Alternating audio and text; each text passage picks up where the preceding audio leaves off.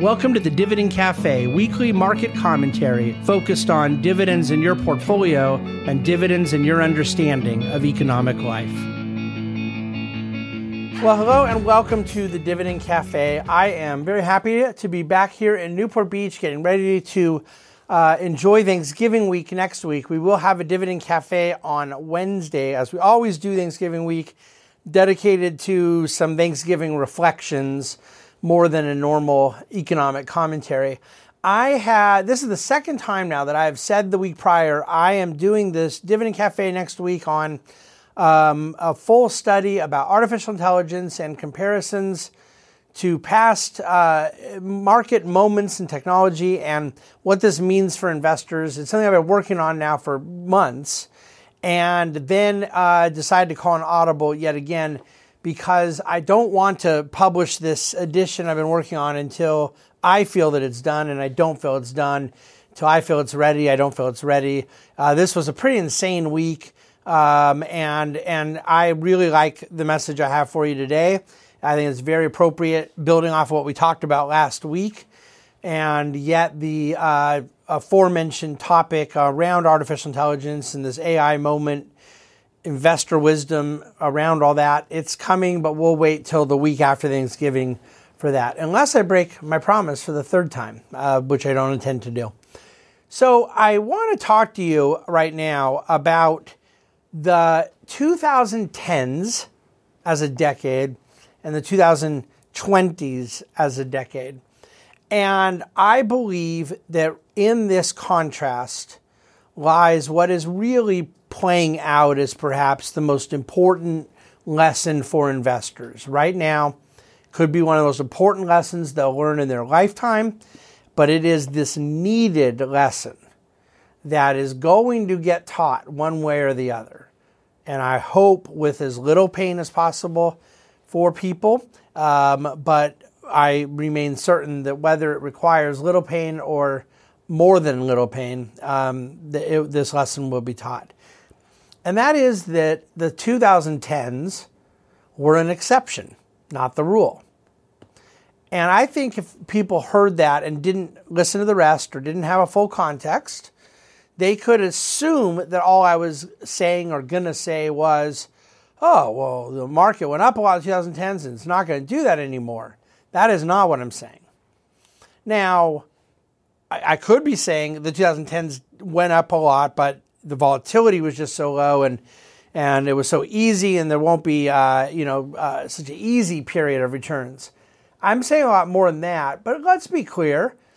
The 2010s had volatility. I mean, we were down almost 20% in the summer of 2011. We were down almost 20% in the fall of 2018. We dropped, I think, 9% in one day in the middle of a day of in May of 2010, the flash crash. You had a 2-year period, but it doesn't coincide with calendar years, but a kind of middle of 2014 to middle of 2016 that was basically flat, no real good returns, even though 14, 15, 16 were all up as full calendar years, but a 2-year, 24-month period, it was dead flat. So, yeah, I mean, maybe I'm stretching a little, but it wasn't totally easy or free of any kind of ride, but every year was up. Now you say, well, 2018 was down, but it was down 4.3%, so I barely even count that. And then that 4.3% was made up in like a few minutes into 2019. I mean, literally, by before the end of January, the whopping down 4% of all 2018 had been made back in just days into 2019. The standard deviation, which is the measurement of the variance or the volatility around the mean, the average return. That's a pretty good technical definition, but you can just call it the volatility. The volatility of the return of the S&P 500 was significantly lower than its average in the 2010s, and the return itself was significantly higher. You ended up being close to 14% compounded annual returns with reinvested dividends in the S&P for 10 years. It had averaged, about 3% a year less than that for 70 years before that, with a few points more in volatility for the 70 years prior. So it was a significantly better decade with far less year-by-year volatility, and bonds were up each year, averaging 3.65% for the 10 years. The short-dated bonds were up every year. Long-dated bonds are up every year but one. Corporate bonds are up every year but one. So, a 60-40 investor was up 9.7%. With the almost all up years in bonds, almost all up years in stocks. I mean, it doesn't get much better than that, easier than that. And I truly believe we're living through a period now where a lesson is going to be taught about what is normal and what isn't, what was an aberration and what wasn't. And the 2010s were an aberration. And I want to go back in time a little bit, if you don't mind, to the beginning of the 2010s. And I want you to remember something really quite interesting. Where were U.S. household balance sheets coming out of the financial crisis? Tethered, bruised, beaten, maybe way too nice of a way to say it.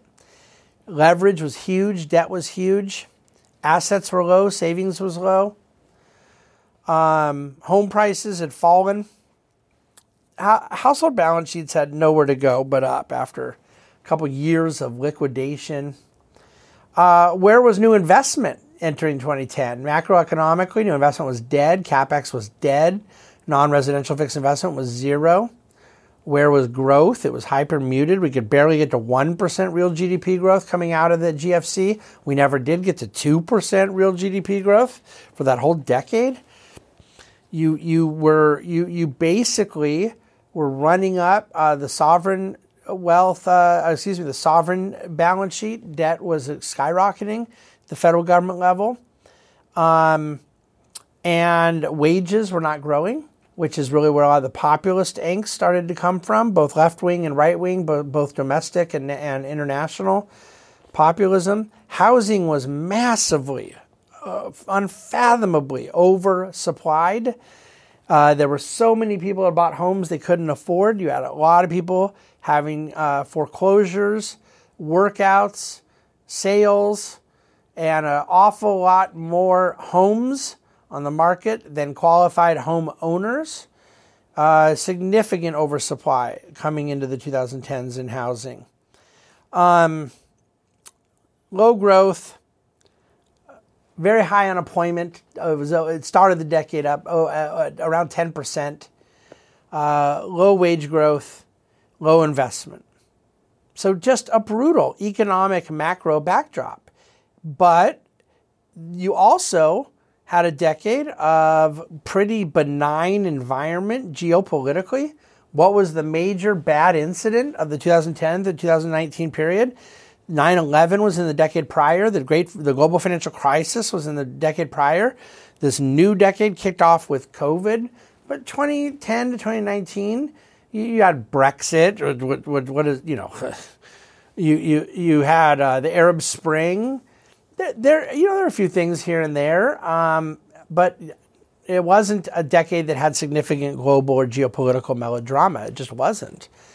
So you had a troubled economic backdrop to enter a decade. And then what about the investment backdrop? I mean, just tell me how it could get better than this to start a decade. PE ratios had gone low. They were around 13. Earnings had gone very low. They were around 60. They would end the decade, the PE near 20, and the earnings themselves near 200. So 13x on 60 versus 20x on 200, those are two pretty good data points to move in the right direction for risk investors. The 10-year had started at 4%. It ended at 1%. Pretty good movement for bond yields, I would say. You had a pretty negative correlation through most of the decade with stocks and bonds, the way they're supposed to work. You got zigs and zags and a benefit of asset allocation that attracted capital into both major asset classes. You really had a very benign environment for investing macro and a very troubled environment for economic macro. And then really we entered the new decade and immediately COVID happens. Now, I don't want to do this whole Dividend Cafe about COVID because that isn't the defining moment. I think we're now sort of resetting expectations and remembrance and reality and data points to a pre-COVID world. I think COVID is in the rearview mirror, so much so that we can now talk about this in a sense of where I believe we are in the global cycle. We're trying to re-anchor ourselves to not just a pre-COVID reality, but to a pre-GFC reality, where wages are growing over 4%.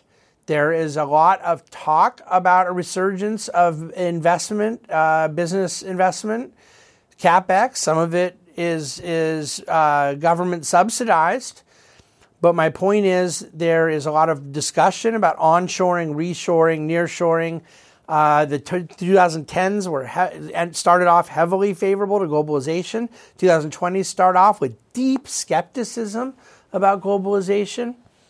So you started the decade, let's move from the economic macro to the investing.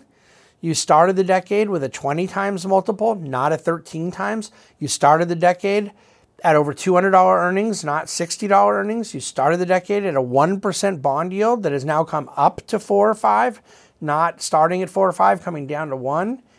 Polar opposite decade in the 2020s in the economic macro and in investing macro relative to last decade. The strategic asset allocation decisions of the 2010s, the total return expectation of the 2010s, the behavioral realities of the 2010s are no more. Now, what is still the same? Muted economic growth, but muted economic growth with some changing paradigms that create changing investment landscape, a different bond yield environment at the moment, wage growth is better, household balance sheets that now they basically went from bad to good. Now perhaps they go from good to bad or good to not as good. So you have a lot of factors that will be different. Does this mean, now that last decade was good, this decade is bad? It does not mean that. It means that stocks and bonds are very positively correlated. Last decade, they were negatively correlated. It means investors are absolutely underweighted to alternatives. And that the expectations of returns, getting 14% per annum in S&P is not going to happen. Getting almost 4% per annum in the bond market is not going to happen for this full decade. What you are probably looking at is a need to have a lower expectation for equity returns, a definite change in expectation of how many years in a decade will be up versus down. You can have a very good decade with 6 or 7 up years and 3 or 4 down years instead of 10 up years or 11 out of 12 up years. All I can tell you is that return expectations will be different. Volatility expectations are different. The economic backdrop and macro from a starting point, midpoint, and end point are and will be different. And that the reality of 2010s being an aberration, not the norm, will have to settle in for a lot of investors. And that the Bahnsen Group's approach, principles we believed in well before all this and during and now, cash flow generative investments being a much wiser way to go as risk asset investors, coupling it with assets that are non-correlated to smooth that return, not an entirely 60-40, a stock bond mix where there's high positive correlation. You could end up getting a good return when both are working well together, but you don't get the same smoothness that asset allocation is intended to deliver. And candidly, if that's the case, it makes sense to simply default to the higher return asset class and accept the higher volatility that goes with it if you're not going to get the smoothing effect, the zigzag asset allocation objective that modern portfolio theory is written around. So I believe that the next decade is not going to be the 2010s, and I do not believe that means this decade is going to be a horrible one. It doesn't mean that we can look at it as the the mirror image, the opposite. It means that prior to the 2010s, you had decades that had some up years and some down years, some good decades, some bad decades. You had volatility that was normal and embedded and inherent to the asset class in equities that didn't usually call for things like 2017, where you had basically barely any down days. I mean, the worst drawdown being 2.9% all year. You will have a more normalized volatility environment in the years ahead. You will have periods. I got asked by a media outlet this week, what do you make of stocks being up being down in October, but now being up in November? And I just thought, what an odd question that someone would care what October and November had done differently, when if they were to just go back to the October and November of last year and the October and November of the year before, that we have gone actually 24 months and the market hasn't moved. Same place. It's 24 months ago. The S&P in 21 and 22 put together averaged 5%, not the 14% of last decade. Now, if you count 2020, where FANG drove a lot, it's up to 9%. So 2020 ended up being a good year for cap-weighted, FANG dependent. But my point being, the returns already are far lower than last decade, and the volatility is already far higher than last decade. And bonds have a negative return on the decade after the 2022 year. I don't expect, I think you're going to have very good returns for bonds going forward until rates end up going low again. But my point is that already we're in a completely different environment, and there's a lot of economic macro difference, a lot of investing macro difference. But this notion of being surprised at up-down moments in a 2-year period of flat return, I expect a 5-year potential period of flat return, or maybe muted returns. I don't mean necessarily the exact same level in 5 years, but the index could be up on an average basis of 3 to 5% compounded, which would be a third of what it had been last decade. And that would be very normal historically coming off of a bull market like that. Cash flow growth, the compounding of cash flow, and greater weighting to alternatives. I just think this is the norm and the best practice in the decade we're about to face. I'm going to leave it there. I'm so excited to give you some Thanksgiving reflections next Wednesday. I will have a special DC Today that I'll do from my desert house on Monday. There'll be no DC Today Tuesday, and then we'll close out the holiday week on Wednesday with the Thanksgiving Dividend Cafe. I'm going to leave it there. Thanks for listening. Thanks for watching. And of course, thank you for reading the Dividend Cafe. Have a wonderful weekend. Fight on. The Bahnsen Group is a group of investment professionals registered with Hightower Securities, LLC, member FINRA and SIPC, and with Hightower Advisors, LLC, a registered investment advisor with the SEC. Securities are offered through Hightower Securities, LLC. Advisory services are offered through Hightower Advisors, LLC. This is not an offer to buy or sell securities. No investment process is free of risk. There is no guarantee that the investment process or investment opportunities referenced herein will be profitable. Past performance is not indicative of current or future performance and is not a guarantee. The investment opportunities referenced herein may not be suitable for all investors. All data and information referenced herein are from sources believed to be reliable. Any opinions, news, research, analyses, prices, or other information contained in this research is provided as general market commentary and does not constitute investment advice. The Bahnsen Group and Hightower shall not in any way be liable for claims and make no expressed or implied representations or warranties as to the accuracy or completeness of the data and other information, or for statements or errors contained in or omissions from the obtained data and information referenced herein. The data and information are provided as of the date referenced. Such data and information are subject to change without notice. This document was created for informational purposes only. The opinions expressed are solely those of the Bahnsen Group and do not represent those of Hightower Advisors, LLC, or any of its affiliates. Hightower Advisors do not provide tax or legal advice. This material was not intended or written to be used or presented to any entity as tax advice or tax information. Tax laws vary based on the client's individual circumstances and can change at any time without notice. Clients are urged to consult their tax or legal advisor for any related questions.